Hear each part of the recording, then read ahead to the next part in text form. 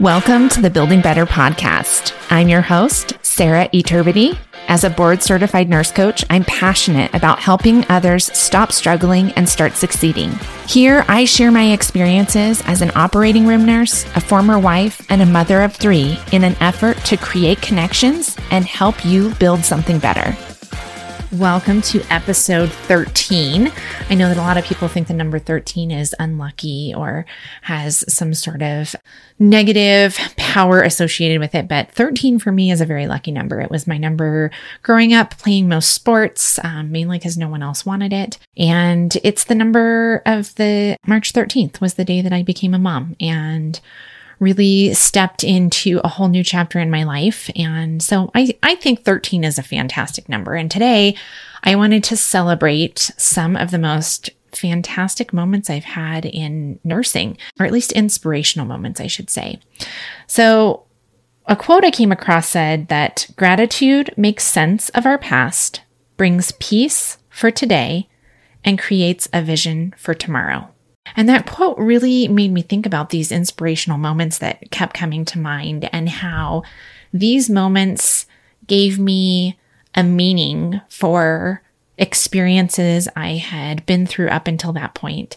It helped me find peace in the moment that I was witness to these beautiful acts of love and caring and kindness. And then it also kind of gave me a vision for the future on where I wanted to take my nursing practice and my career and what I wanted to embody as a caregiver. So the first one is an experience I had when I was still fairly new to nursing. I was in my first year as a nurse. I was still in the general call pool and I was a circulator. And so for this particular day, I remember I was on call.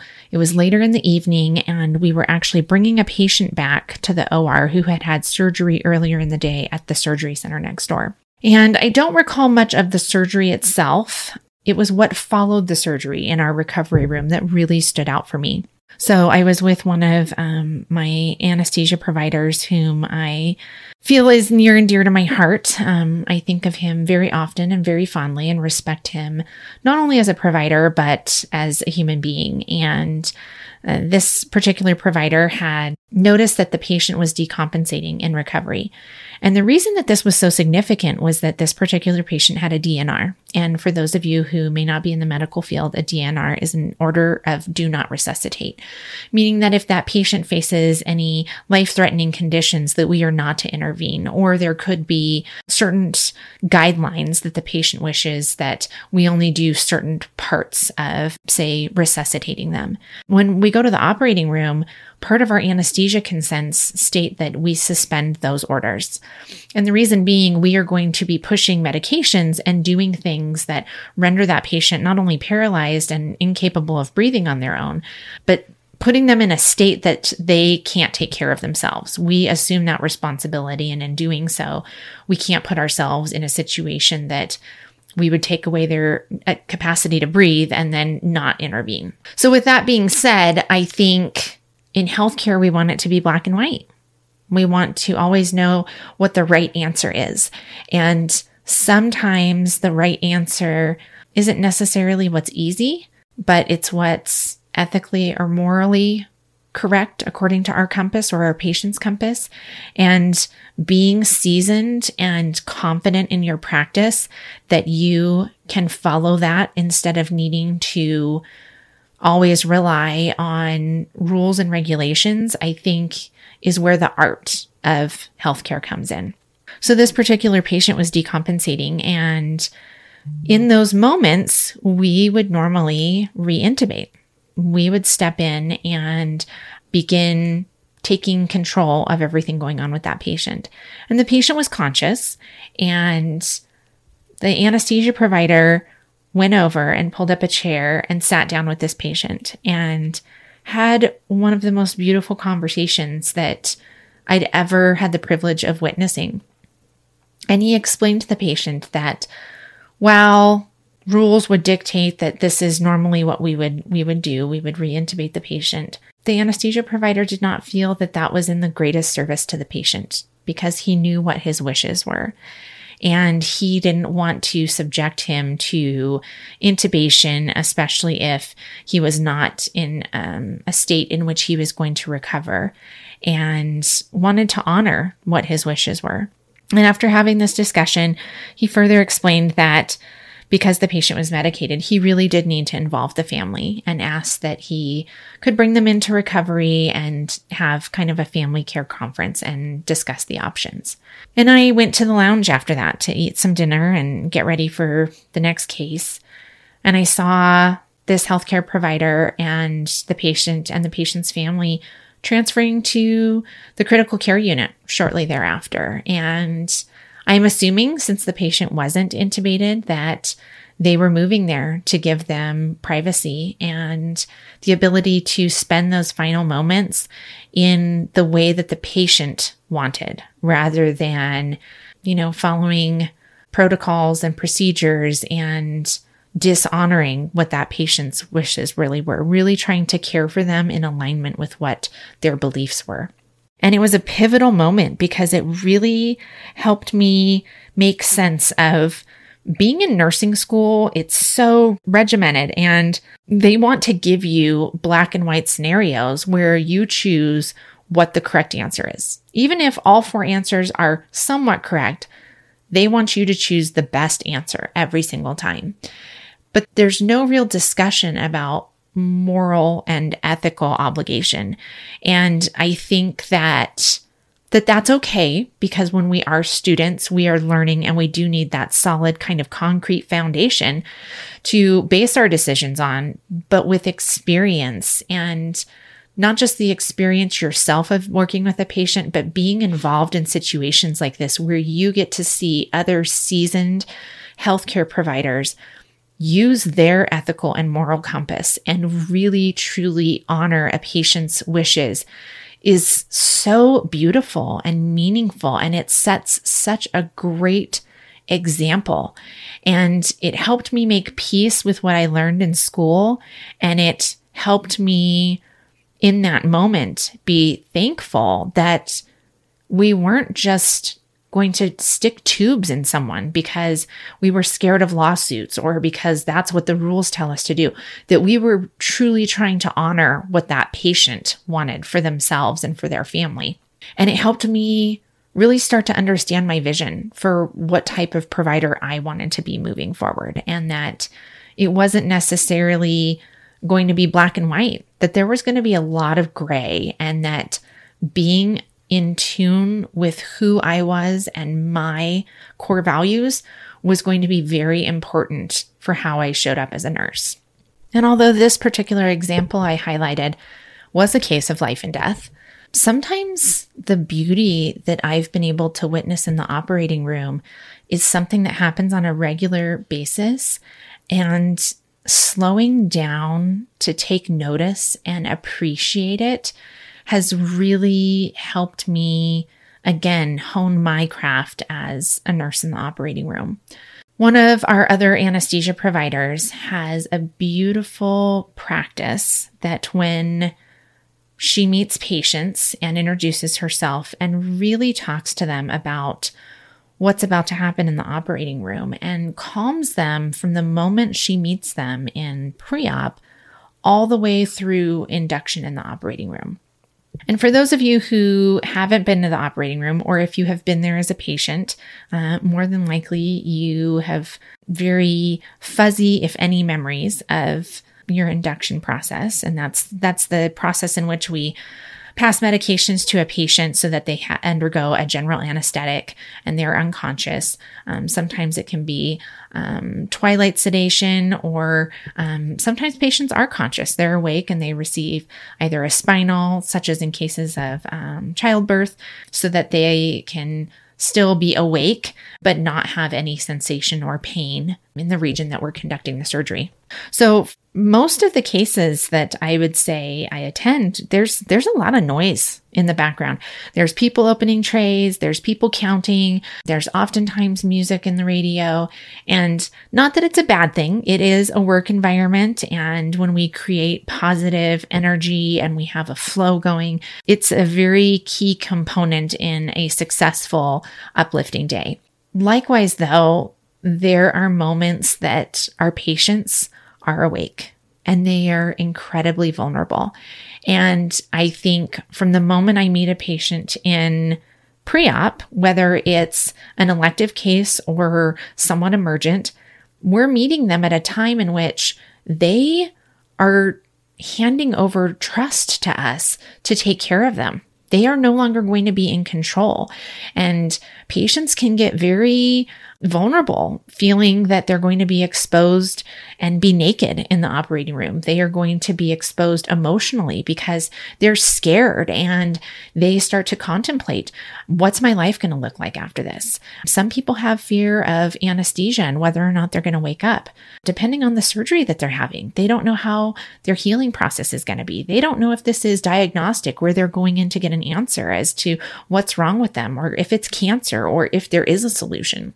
So during the course of a day, we might perform 1 or 2 or 5 cases, and we see surgery all the time.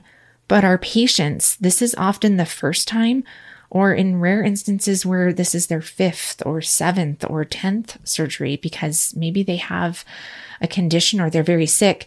It's a very scary moment for them to hand over all of the control to people that oftentimes they've never met.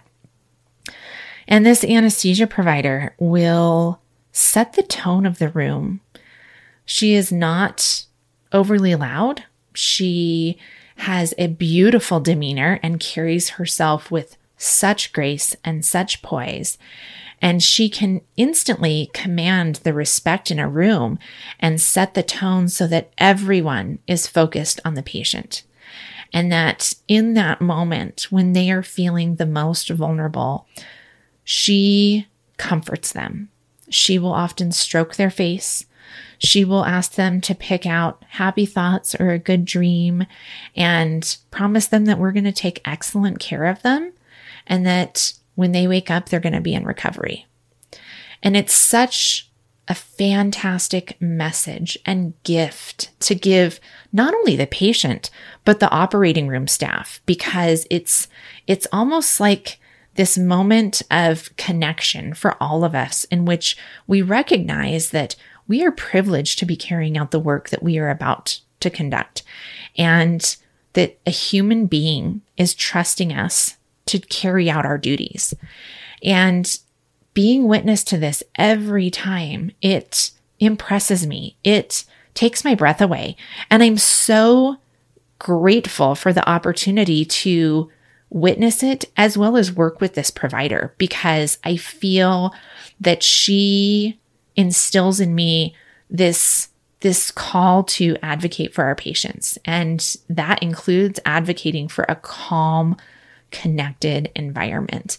And I really admire this because this is art when you see it. When you see a lot of other people go through the motions, and I don't mean it to be critical of them, because I think that we work with a number of fantastic providers and much of what we do is a job. When you do have the privilege of seeing someone like this who day in and day out approaches their work with this beautiful sense of compassion, it really helps inspire everyone else that's in the room. And another fantastic experience that I've been able to bear witness is from another anesthesiologist. However, it does not have to do with actually performing anesthesia.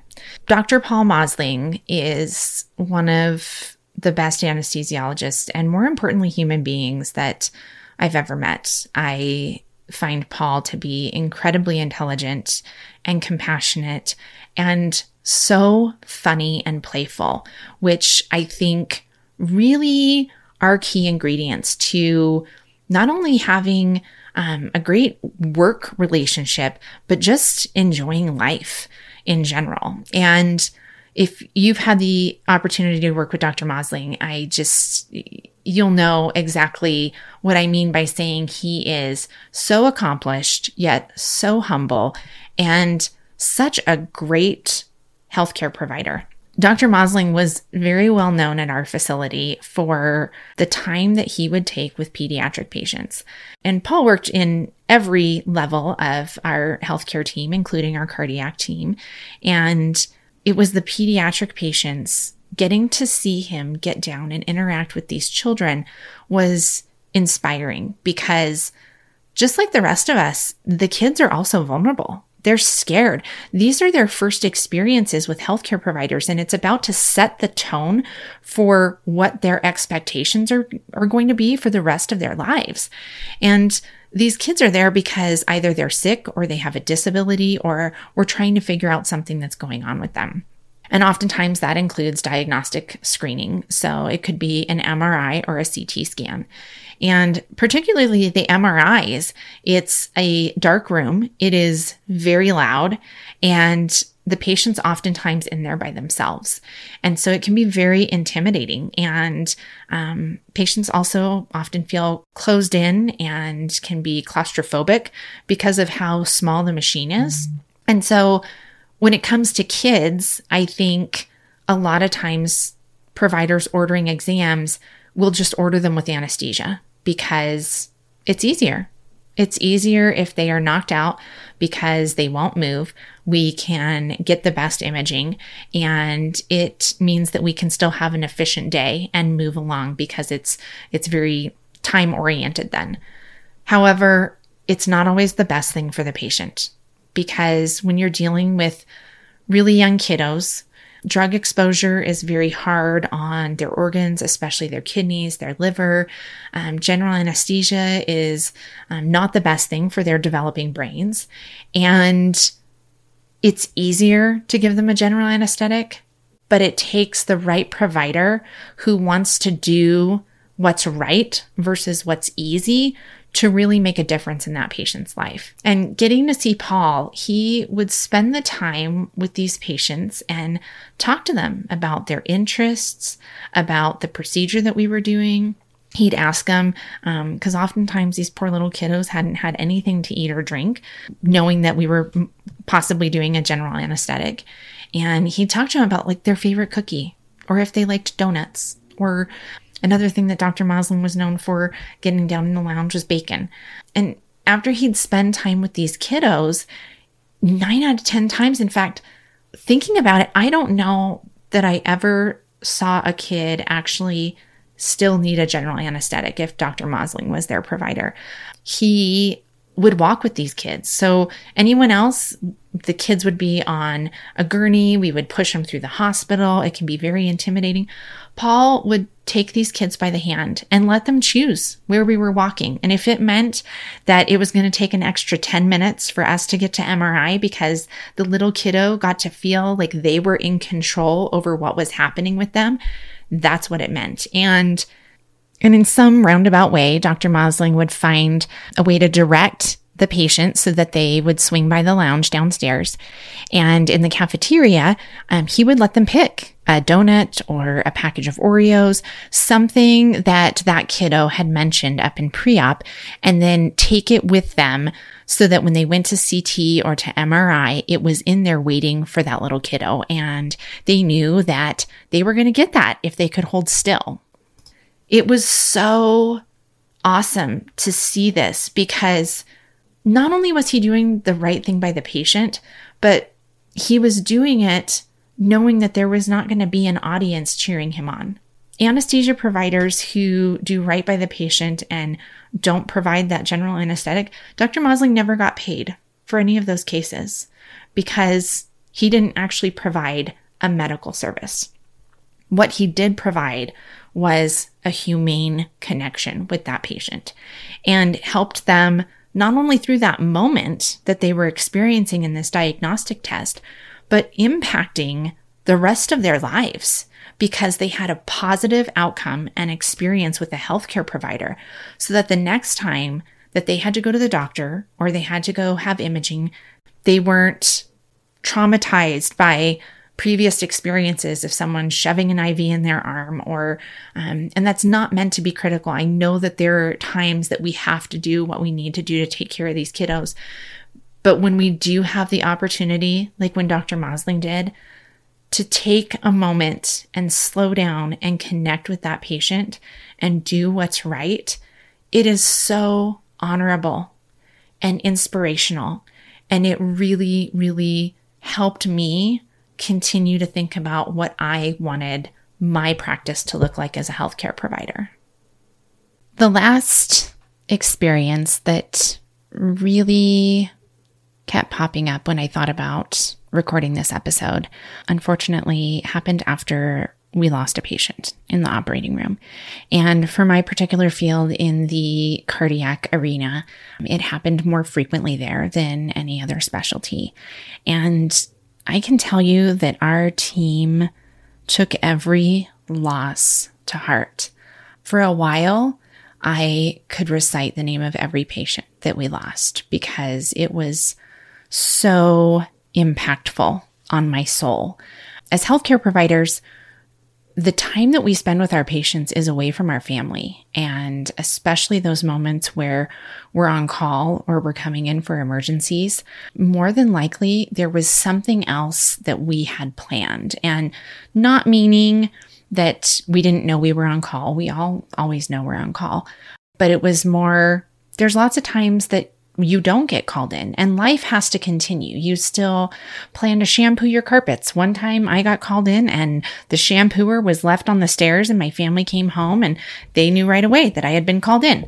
So there's something else, like you're still living your life. And when you have to step away to go in and care for someone, it's not just being invested in that patient, but you are giving up a part of your life in order to help rescue someone. And in some ways, when that patient passes, it's this failure that we carry because we don't feel that we were good enough or strong enough or fast enough.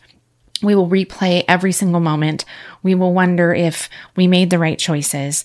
And I remember that the particular patient that keeps coming to mind, it was one of my first coroner cases. And when patients pass away in the operating room, we wait for the coroner. And so there's this period where we are still with your loved one. And for me, when I was a clinical team lead, I had a rule that we never left the body unattended. We were always vigilant and staying by their side until we returned them to their loved one.